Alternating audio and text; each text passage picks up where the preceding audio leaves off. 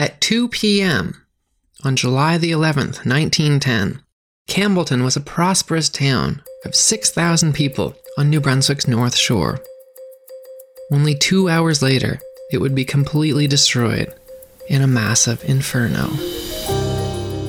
You're listening to Backyard History, the hidden stories that happened in your own backyard, the podcast version of the weekly history column running in newspapers across the Maritimes, with your host and author, Andrew McLean.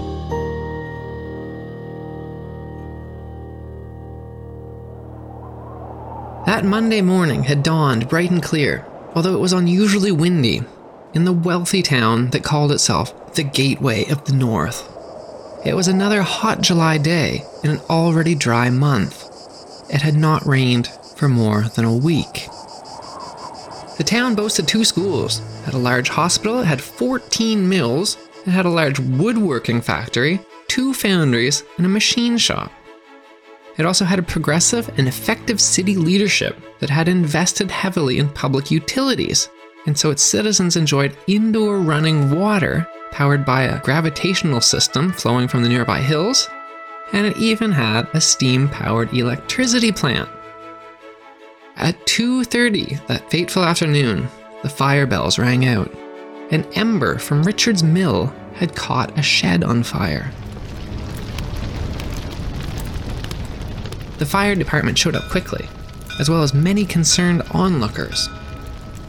After 40 minutes, the firefighters, with their single horse-drawn wagon, were getting the upper hand on the fire. However, a single cinder blew onto a nearby pile of wooden shingles which burst into flames. The burning shingles were blown by the severe winds onto nearby other buildings, igniting them on fire. For a second time that day, the fire bells rang out in Campbellton. The official report on the fire recounted that 5 major fires were now burning out of control. It said, the wind swirled the sparks far and wide over the doomed town. By that time, there was no stopping the flames, for fed by the high wind and fed by the flammable material on all sides, the fire reached alarming proportions. Campbellton's fire department valiantly tried to stop the flames, but because so many people were using water, the town's water pressure failed. Nearby Dalhousie dispatched all of its firemen and equipment to help try and put the fire out. Their generosity actually nearly resulted in a disaster there too when a cookhouse caught fire that afternoon. However, the fire was put out by citizens. The report continued. In every part of the town, red flames were bursting. Dense clouds of smoke rolled towards the sky and settled like a pall over the town. The roaring of the flames sounded like a low rumbling thunder, accented every now and then by the sharp crack of some explosion. By then the heat was intense. As the fire spread, it gained momentum. Smaller fires were merged into the larger until Campbellton was an immense, seething furnace. In a desperate last-ditch effort to stop the conflagration, the firemen tried to dynamite the fire.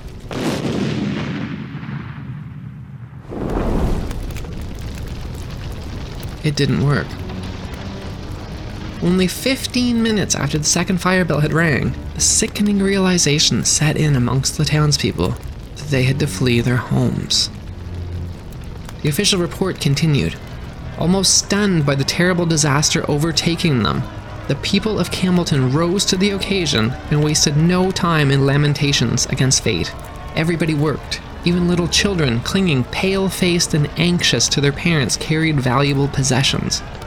The sick and feeble were carried to places of safety in the hills surrounding the town. The last branch town to Dalhousie departed, overflowing with people. Soon after, the heat of the flames burned the railroad ties and twisted the rails. People made efforts to save what they could from the flames. Some grabbed blankets. Others rushed to get their life savings, which were often hidden in mattresses. City Clerk John Reed rushed back to his office to pack his fireproof safe with all of the books and the records it could hold. One's mind sometimes refuses to function properly under stress, he commented about observing one dazed man rushing down the sidewalk, carrying a chamber pot. While he was stuffing his safe, his landlady appeared with a large metal bird cage and asked him to save her pet canary. He didn't. John Reed left the canary behind in his cage to die. It's a strange thing to say, but even after he lost his entire city and everything he'd built in life and worked for, John Reed would go on to deeply regret leaving the canary behind. The poor canary would appear for years in his diaries, with him wishing that he let it out of his cage. "I really thought," he wrote years later, "that I could leave the cage on my desk, and hours later I could come back and everything would be fine. I never thought the whole city would burn. Perhaps that beautiful canary would still be alive if I simply opened its cage door." The police station had been abandoned, with 3 prisoners remaining in its cell. Everyone forgot about them, except for a Mrs. Cumley, who lived in the apartment above the station. Although she was fearful of the consequences, she unlocked the cells and she allowed the 3 men to go.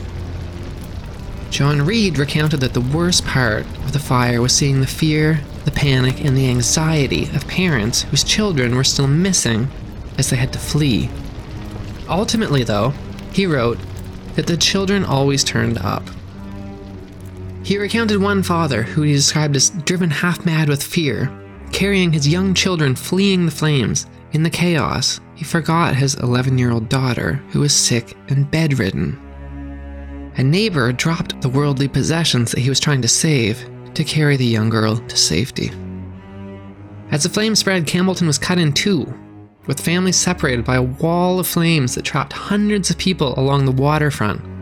Big steamships and little sailboats alike, struggling against the high winds, would take loads of people to the safety of nearby Tidehead and Matapedia.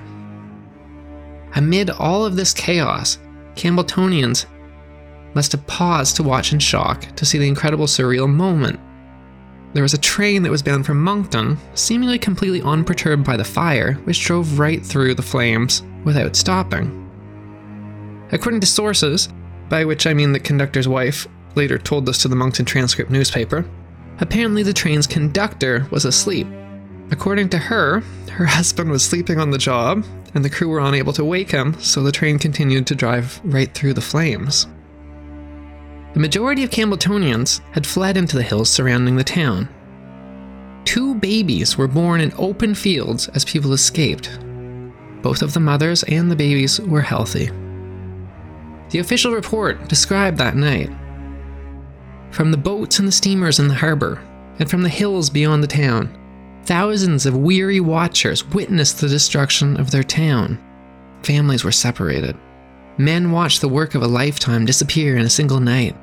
Reports of death came in every few minutes. No one slept. Miraculously, there would actually be no deaths in the fire, but amid the confusion, rumors spread of mass casualties. It would take a full week to account for everyone and reunite families. As night fell, and 6,000 now homeless people watched the flames devour their town, it began to rain, soon turning into a torrential downpour. No one had thought to save any lamps, so they were completely in the dark on that cold, wet, windswept night. They were also completely alone. The town had burned the telegraph lines so quickly that messages about what had happened weren't set out. Even their own government didn't know what happened. Help, it must have seemed, would never be coming. In that bleak moment, however, several leading merchants, led by George Mackenzie and John Harkwell, called a meeting to organize a relief committee. Even as the flames still burned their homes, during that meeting, 5 incredibly ambitious words were spoken that would become a slogan and a defiant symbol of hope in the beginnings of what would be called the Spirit of Campbellton. Rebuilt in a single year.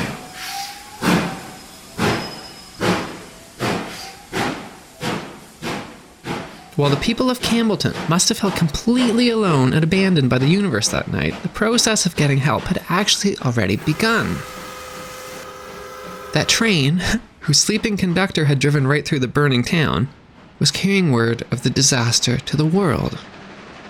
William Harding, conductor of ICR train number 39, had woken up, and he was racing towards Moncton. When he got there, he told the people of Moncton how the North Shore town of 6,000 people had been destroyed in 2 hours, saying, "The flames just seemed to roll over the whole town." Possibly before the provincial government had even learned about the fire, ordinary people in Moncton were already springing into action. 2,000 flyers were quickly printed and plastered all over Moncton, telling of the disaster and calling on its citizens to help. Moncton City Council immediately called an emergency meeting to mobilize the city's resources to send help. "Campbellton totally destroyed" was the Moncton Transcript newspaper's headline in a special issue printed, as the ruins of the New Brunswick town still smoldered. Ordinary Monctonians, without any kind of centralized instructions or any kind of organization, began showing up en masse, by thousands, at the train station with massive amounts of food, tents, bedding, goods, money, and medicines to go to Campbellton. Meanwhile, back in the hills surrounding Campbellton, the breaking of the dawn's light, when the scale of the destruction became clear, was consistently described as the worst moment of all. The official report into the fire described the scene. In the half-light of the early morning, the sky was dark and murky, with the air heavy with smoke. The wind veered round the north and was cold and biting, rendering the condition of homelessness even more miserable. 6,000 people with misery depicted in their faces gazed with gloomy eyes at the awful scene.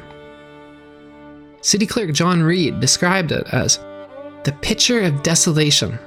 Smoking ruins everywhere, here and there still burning, chimneys like specters still standing, and light and telephone wires curling in the heat lying on the streets, which were barely distinguishable.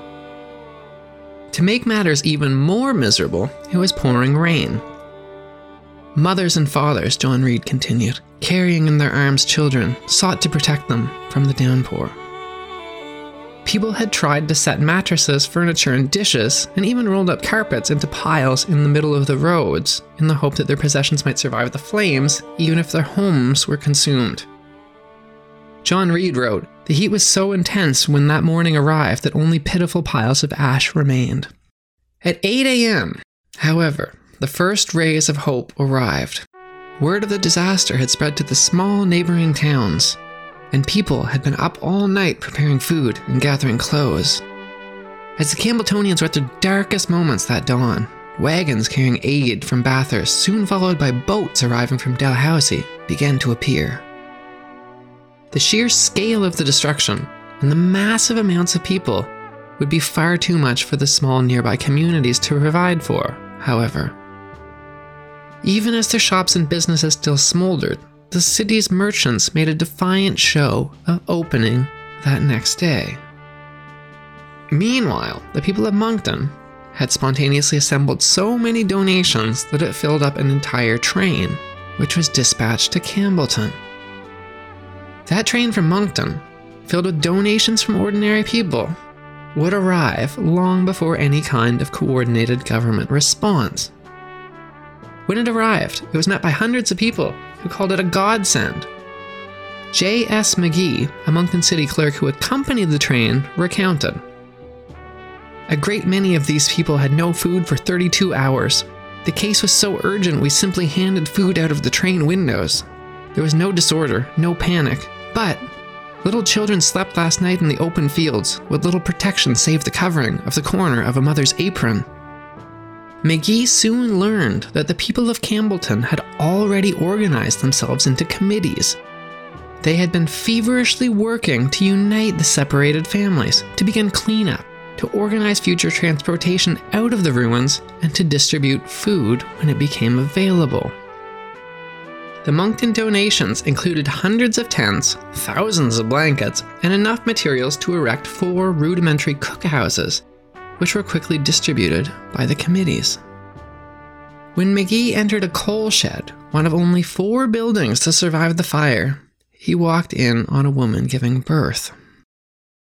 It would be 2 days after the fire before 2 trains full of donations from St. John, along with soldiers and government officials, showed up in the first kind of coordinated government response to the disaster.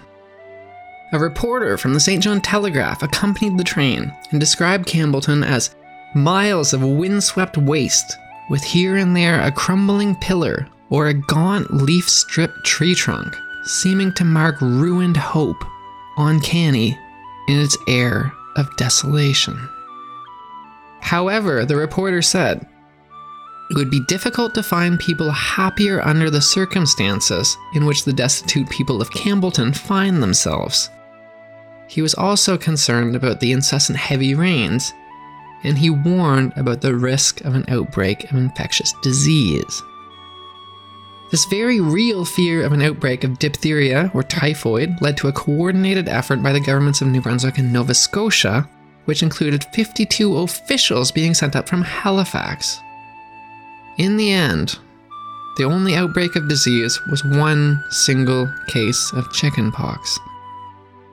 The Telegraph reporter wrote an update only 5 days later, saying that the cases of suffering and destitution are now gradually disappearing. Busy scenes of activity are present in various forms. In the midst of a heavy downpour of rain, they continued their building operations, and in many cases, snatches of song accompany the blows of the hammers and the sounds of saws. 9 days later, that same reporter would return to publish an update, writing, "New buildings have been fairly pushed into the air, and in a short time will be accompanied by those fortunate enough to start life anew." Campbellton's shocking destruction and defiant resilience quickly became a cause célèbre. The Montreal Star would first coin the phrase, "the spirit of Campbellton." Internationally, photos of the destruction were widely published. Financial donations came from as far away as Germany and the Philippines. The financial donations were certainly needed for reasons other than just the relief efforts. Campbellton had managed to build its fancy modern developments, like its steam-powered electricity plant and its gravitational indoor water systems, by taking out massive loans. As we all know, then, just like now, the banks aren't going to let some minor detail, like your entire life burning to the ground, get in the way of your regularly scheduled payment plans. This was also a time when fire insurance was exceptionally rare, and these banks wanted their money back. So a disproportionate amount of Campbellton's relief dollars would actually end up going to these major Canadian banks, whose names, in many cases, we still know today. Boston, however, fondly remembered New Brunswick's generous response to their own major fire years before and dispatched several trainloads of donations. A notable exception to this outpouring of support, however, was Fredericton, whose lack of support from Campbellton was noted with disgust across the province. Fredericton was the only city not to send a train of donations, and then the mayor publicly refused to donate money to Campbellton. And then, in the face of rising criticism, the city decided to organize a bonnet hop as a fundraiser. A bonnet hop is a fancy dress dance party, which was seen as quite inappropriate when thousands of people were homeless. Another person who didn't exactly endear himself to New Brunswickers during the Campbellton fire was King George. He wrote a telegram describing how distressed he was by the news of the fire, but instead of sending it to New Brunswick, he sent it to Nova Scotia. King's secretary is not familiar with geography of maritime provinces, snorted the headline in the Moncton Times. Meanwhile, the rebuilding began in earnest almost immediately.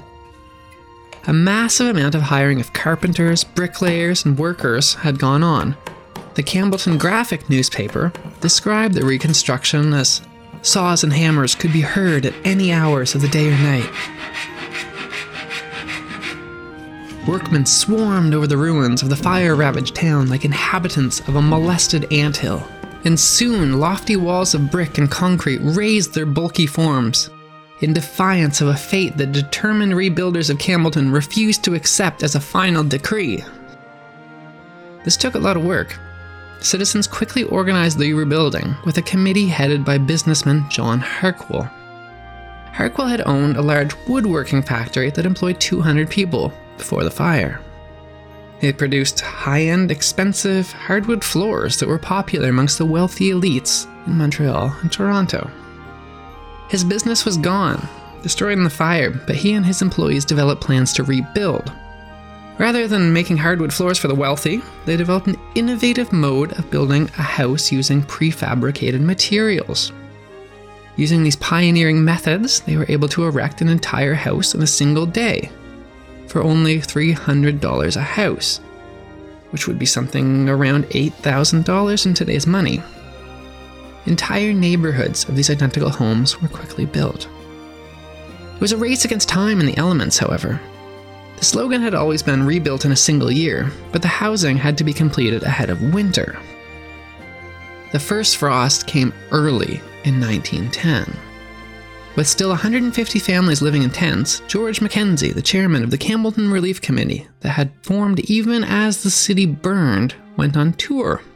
He traveled around New Brunswick asking citizens who had already donated through church groups, women's groups, and individually so much for even more money. $150,000 would be raised, which would be around $4 million in today's money.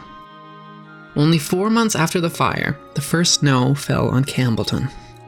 The St. John Telegraph sent that same reporter back to check on things. He noted that 500 people a day were eating at communal cookhouses and that children were running around without shoes. However, a school featuring 5 teachers operated, banks were open, there was a garbage removal, and there were sewage services running, and there was even a system of public sinks that were all operating. He wrote that a mere 4 months after the town of Campbellton had been completely destroyed, that order had been created out of chaos.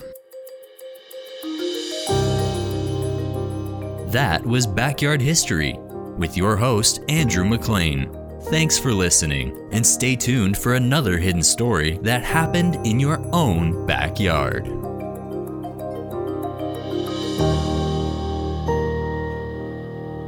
Produced by Jordan Lozier.